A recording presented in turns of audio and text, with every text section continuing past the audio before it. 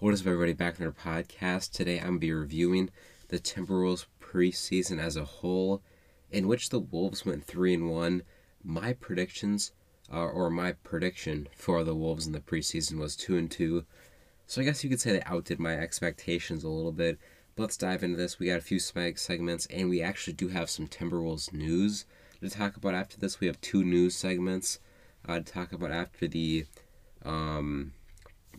preseason review, and so let's hop right into this. So first off, we have to start with the positive takeaways. These are like my top ones. I think there's a lot more positive takeaways, and when I get to the negative takeaways, there's definitely more than the ones I listed. But these are my top positive takeaways. Everyone on the team showed some natural, expected improvement throughout preseason, which is good.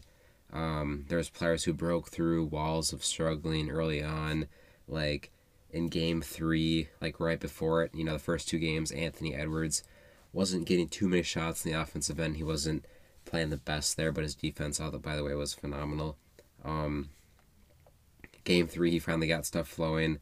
I think he got 17 that game. And then last game against the Nets, who are the NBA championship favorite for next year, he got 23. And I think about 30 minutes of play. I would have to check. But he showed some natural improvement.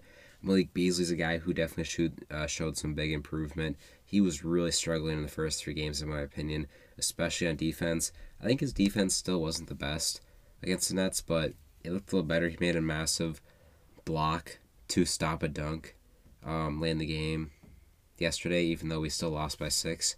If he would have got dunked on there and would have missed that block, it would have been over way before that. Jaden McDaniels, he was struggling those first 2 games a little bit, but then game 3, 15 points, especially led the way on defense. Like, he definitely progressed since then. His fouls weren't coming as often on defense, thankfully. Like, he got fouled out against the Pelicans in game 1. That was not his game, I'll tell you that. Next big takeaway was the defense was looking really, like, it was showing a lot of great flashes. Like, something specific that just came to my mind was last night when we finally, like, the Nets were on a 19-0 run, and Finch finally put back in all the starters, and our starters went on their own 8-0 run, and that was led by, like, constant turnover after turnover after turnover they forced. Like, the Nets weren't even putting up shots on our defense right then. Like, we were just playing phenomenal defense. James Harden and Kevin Durant both on the floor. We just kept turning the ball over. McDaniels blocking Millsap at the rim. Like, there was a really good 3-minute stretch last night that just really hyped me up about our starters' defense for this upcoming season. Anthony Edwards is someone I have to highlight when it comes to defense. His defense looks phenomenal right now, like, compared to what it was last year. Like, we'll see how good it looks in the season. Like, he's going to be guarding some tough people in the season, but he's guarded some tough. Ooh, I just hit my door. But we're gonna be. He's gonna be guarded. He was guarding some tough people in this preseason. He was guarding James Harden a lot. A little bit of Kevin Durant last night. Terrence Mann, who was a threat on the Clippers, he was guarding. I can't remember his matchups against the Pelicans. I think he might be. It was Brandon Ingram for some points in that game, but I can't really remember those games too much. That was a while ago. But nonetheless, last game especially, he was guarding 2 superstars for a lot of the game, especially James Harden was one of his matchups, and he was guarding, bigger guys than Paul Millsap also. His defense looks phenomenal. Like, maybe he's not going to be like this extremely high-end defensive talent next year, but if anything, he looks much improved in that end. Cat has been protecting the rim better than I've seen in recent years, so that's pretty positive to me. Like, just his overall physique is probably the reason why that's happening. Like, he looks so much better right now physically. I think he's down to 225, and I've talked about him losing weight a lot and just, him getting more in shape. So everybody knows about him and that. Taurean Prince has definitely impressed me on the defensive end. I did not expect him to look that good there on the defensive end.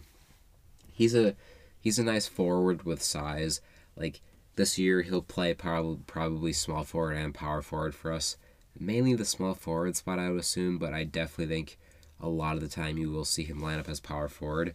He's a 6'7" dude. It's not like he's small, Like, he can play defense too, so That's pretty good.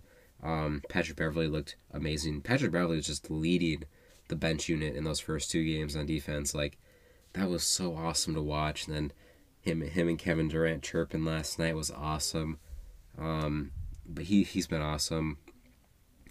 Josh Okogie and Vanderbilt both are very good also. Same with McDaniels. Don't have to mention McDaniels. The dude's already so good. Okogie, he did miss the last 2 games, but he looked pretty dang good. Overall, just summing up, defense looks more improved. And my last big takeaway was not losing games to blown leads. It almost happened. It almost happened. That was the first game against the Pelicans. We snuck out with a 3-point win there.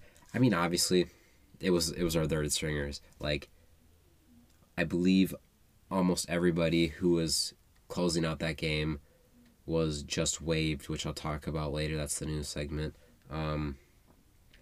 But there was still some players on our roster that did not get waived. But we almost lost the Pelicans that game. Against the Nuggets. We didn't really blow a lead. We came back from a lead there. But it's just nice to see us not blow that lead, I guess. But those are my top takeaways. Now let's get to the negative takeaways. A problem that just needs to be addressed as the top thing is the defensive rebounding. Like, if you watch the full 4 Wolves preseason games and you watched, a decent amount of them last year, you can definitely tell that's probably the biggest problem. Like, our defense still might not be great, but there is another different problem I'll talk about later, but this is probably a top 2 problem that we have in this defensive rebounding. Like, Karl-Anthony Towns can only do so much. Like I said last podcast, I think he's going to have a career year rebounding because of the struggles we're having on that end. Like, I think he's an average 13 plus a game. Like, Karl-Anthony Towns every single night is going to get a double-double because he's hitting the glass. It's just, who's going to step up around him, Like, if we're starting Jared Vanderbilt, he'll definitely step up. Jared Vanderbilt, he's going to get like 6 or 7 boards a game if he's playing 20 minutes a game. I want to see improvements from Jaden McDaniels. I think he has potential to be a rebounder, but he just needs to add more weight too. It's hard to say Anthony Edwards for this because he's usually guarding people on the perimeter and Stanford like D'Angelo Russell and stuff. So it kind of just comes down to like McDaniels and then whoever else is out there too. Like, it could be Vanderbilt, Beasley. But on the bench too, Naz Reid has to step up on that end. Like, he is not a good rebounder. Like, I think we've known that for a little bit. But he is a backup center, but he definitely needs to improve on that end. So we'll see what happens there. That's probably one of my biggest takeaways. And another big negative takeaway was the perimeter defense. It's still pretty bad. Like, it's not as bad as it was last year, but the perimeter defense definitely is better. Like, if you add a guy like Patrick Beverley, who's one of the best perimeter defenders in the league, there's no way your perimeter defense is going to get worse. Like, especially from where we were at. Like, our perimeter defense is going to get better this year.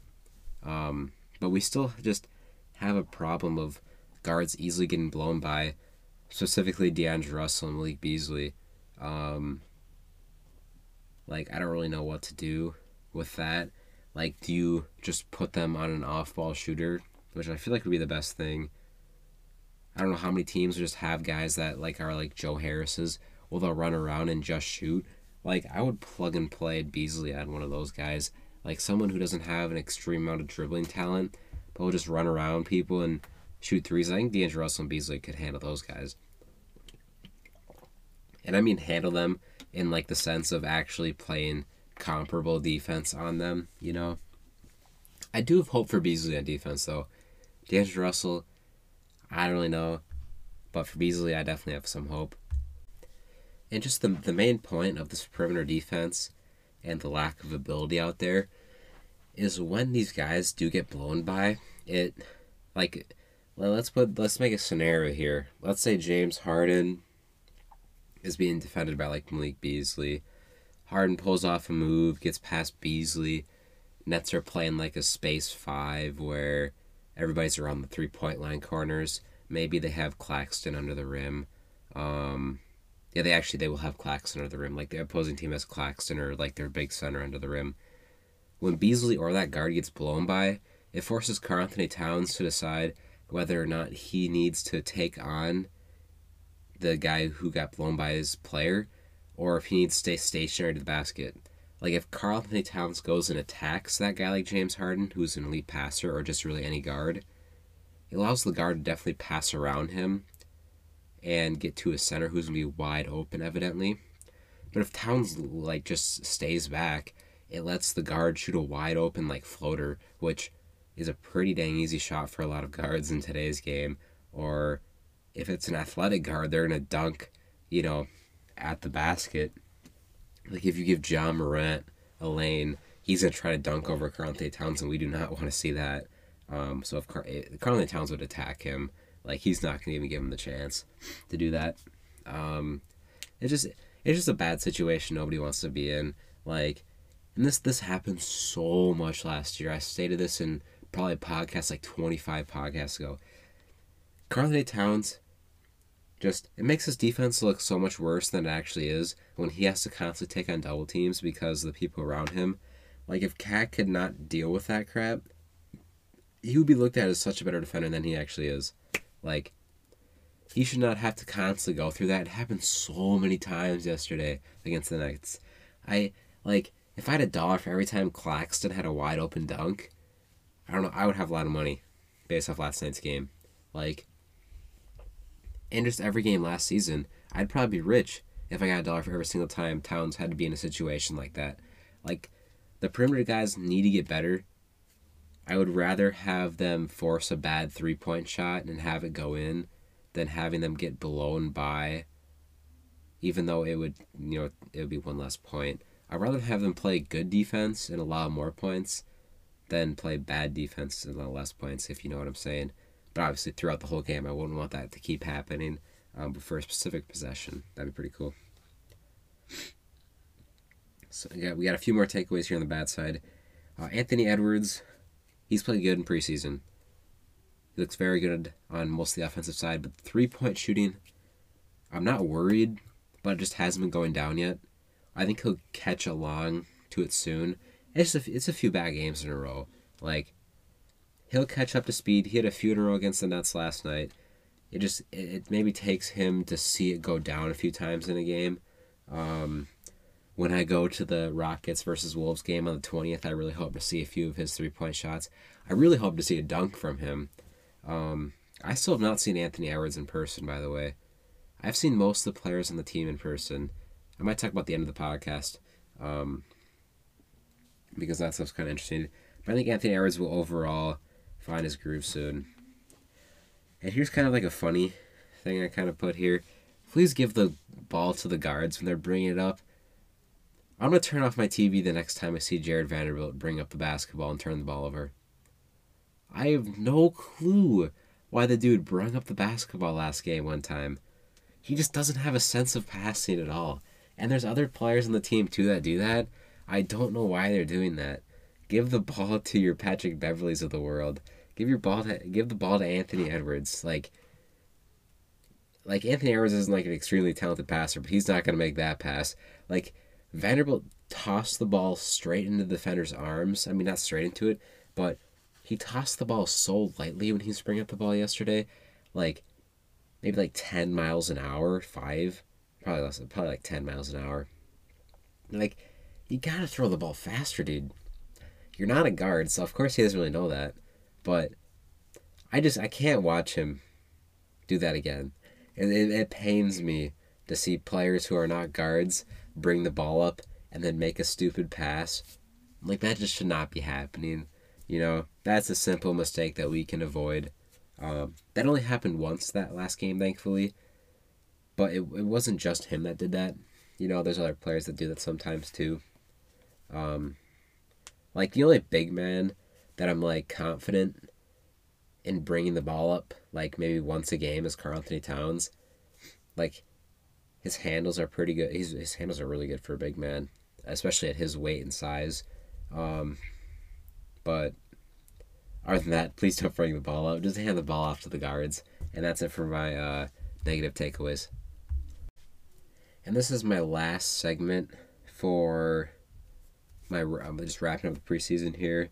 So let's talk about how does this preseason make me feel about the actual season. overall, it definitely makes me feel a little better. Like, I'm not going to say it makes me feel a lot better because it's only 4 games and it's the preseason, but I'm feeling a little more confident about the season now after I saw the preseason unfold. The new guys seem to add a lot to this team. I think Prince seems to have, like, after watching him play in those games, my projected role for him is bigger than I thought it was going to be. Like, I thought he'd maybe be a guy who is not always going to be getting great minutes every night, but I think he's going to be a guy who's, like, really high player in the rotation that will even maybe start some games if, like, the right situation comes around. Like, it will be between him, Beasley, Vanderbilt, in my opinion, for that last starting spot. And, I mean, and Patrick Beverley, too, probably. You can put him in there. The only thing with Patrick Beverley there is I don't really feel extremely good about Jordan McLaughlin playing the bench point guard, but I'm not, like, devastated about that either. I just rather have Patrick Beverley off the bench. I think he leads that unit so well. Our depth also looks really good. We have a lot of guys that can plug in and play in different spots and, just do different things. My dad is making me jealous by sending pics of a cheesecake buffet when he's hunting up north. Wow, that's great. Now I feel really jealous. We have a mix of players that can all help with different things. Like, if we need to get baskets, we definitely have, like, this elite lineup for that. And if we need, like, say we're up 10 points and the fourth quarter just started, like, you're not going to have your starters out yet, because if they went out now, they'd probably have to sub out for some time in between there or the end of the quarter, or they'd be extremely tired if they played a full quarter. Even though Karl-Anthony Towns, I think he played 2 full quarters yesterday. He played the whole first quarter and the whole third quarter. I was shocked to see that. That was pretty cool, though. By the way, Karl-Anthony Towns had a +9 yesterday somehow. Like, we were playing terrible without that dude. He is so good. Like, we need Karl-Anthony Towns. That's a small, like, quick 20-second thought bubble. We need Karl-Anthony Towns so much, especially against the Nets. But yeah, we have a lineup for getting stops too. Like, we just have lineups for everything right now. Like, I feel really good about that. Like, last year, we didn't really have a defensive lineup. I mean, at the start of the season, we're talking, like, what would have, it would have been like freaking Jarrett Culver, Josh Okogie, maybe Vanderbilt, probably Cat too, because I think he's a better defender than Naz Reid, especially last year. McDaniels wasn't even getting minutes at the beginning of the season, so we can't really say him. Like, we didn't really have him last year. Our offense would have been so bad with that lineup. Like, our defensive lineup this year, when I think about it, it'd probably be Patrick Beverley. I would plug in Anthony Edwards. I think I would plug in Anthony Edwards at the shooting guard spot. Yeah, I'd probably do that. But actually, if we're talking like early fourth quarter, probably not. But at the same time, he could, sub out after a few minutes and sub back in at the end. I've seen us do that before. But if not him, probably Josh Okogie, Taurean Prince, or maybe not Prince or Okogie, because we have Vanderbilt and McDaniels too, and then just Naz Reid, even though I think Cat's a better defender. But we have lineups for that stuff. And that's it for the preseason talk. Now let's get into some Timberwolves news, finally.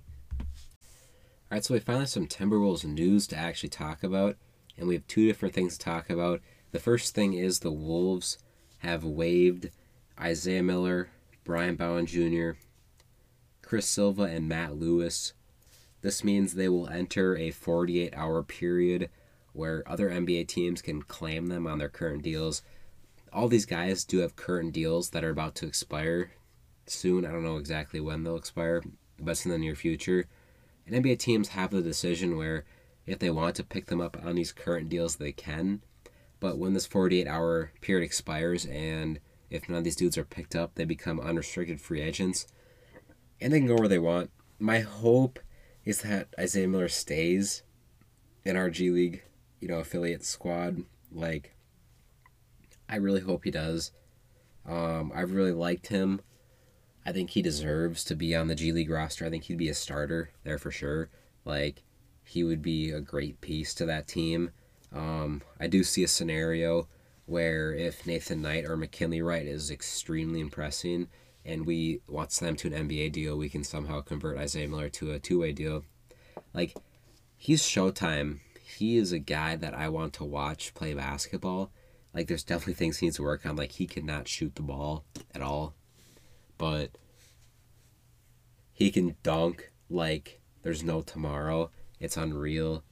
His defense is so annoying to go against because he's just so active on that end. And he can score against big men under the rim too. It's crazy. But I hope we keep him in some way. And the other news is breaking news that just came out like 2 hours after we waived those dudes. It's Timberwolves sign Vince Edwards to an unknown contract.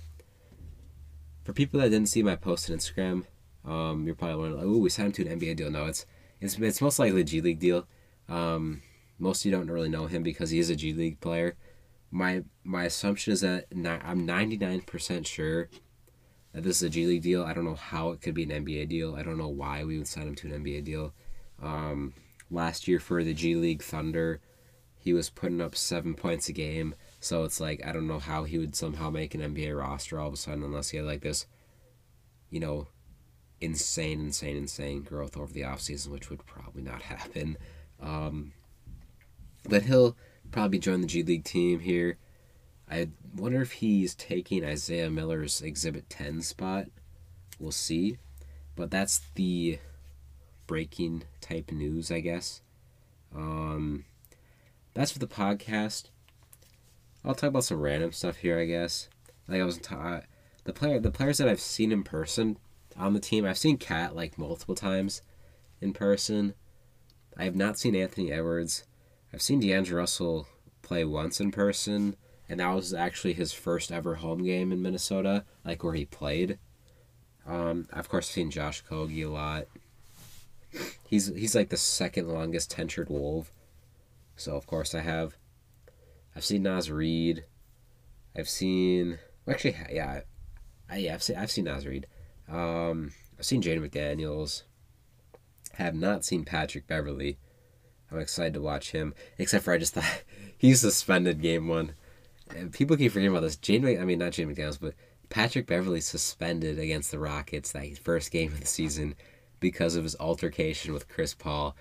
Like, I keep forgetting about that. Patrick Beverley will not play game one of the NBA season for the Minnesota Timberwolves. So keep that in mind.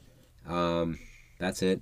I do plan to put out my Timberwolves season prediction set / preview this weekend. If I, for some reason, don't put out this weekend, it will definitely become, I keep messing my words. It will definitely come out before the season starts next week, which is Wednesday. But my hope is to get it out probably tomorrow. But if I don't get it out tomorrow, I'll definitely get it out on Sunday, hopefully. So we'll see how that goes.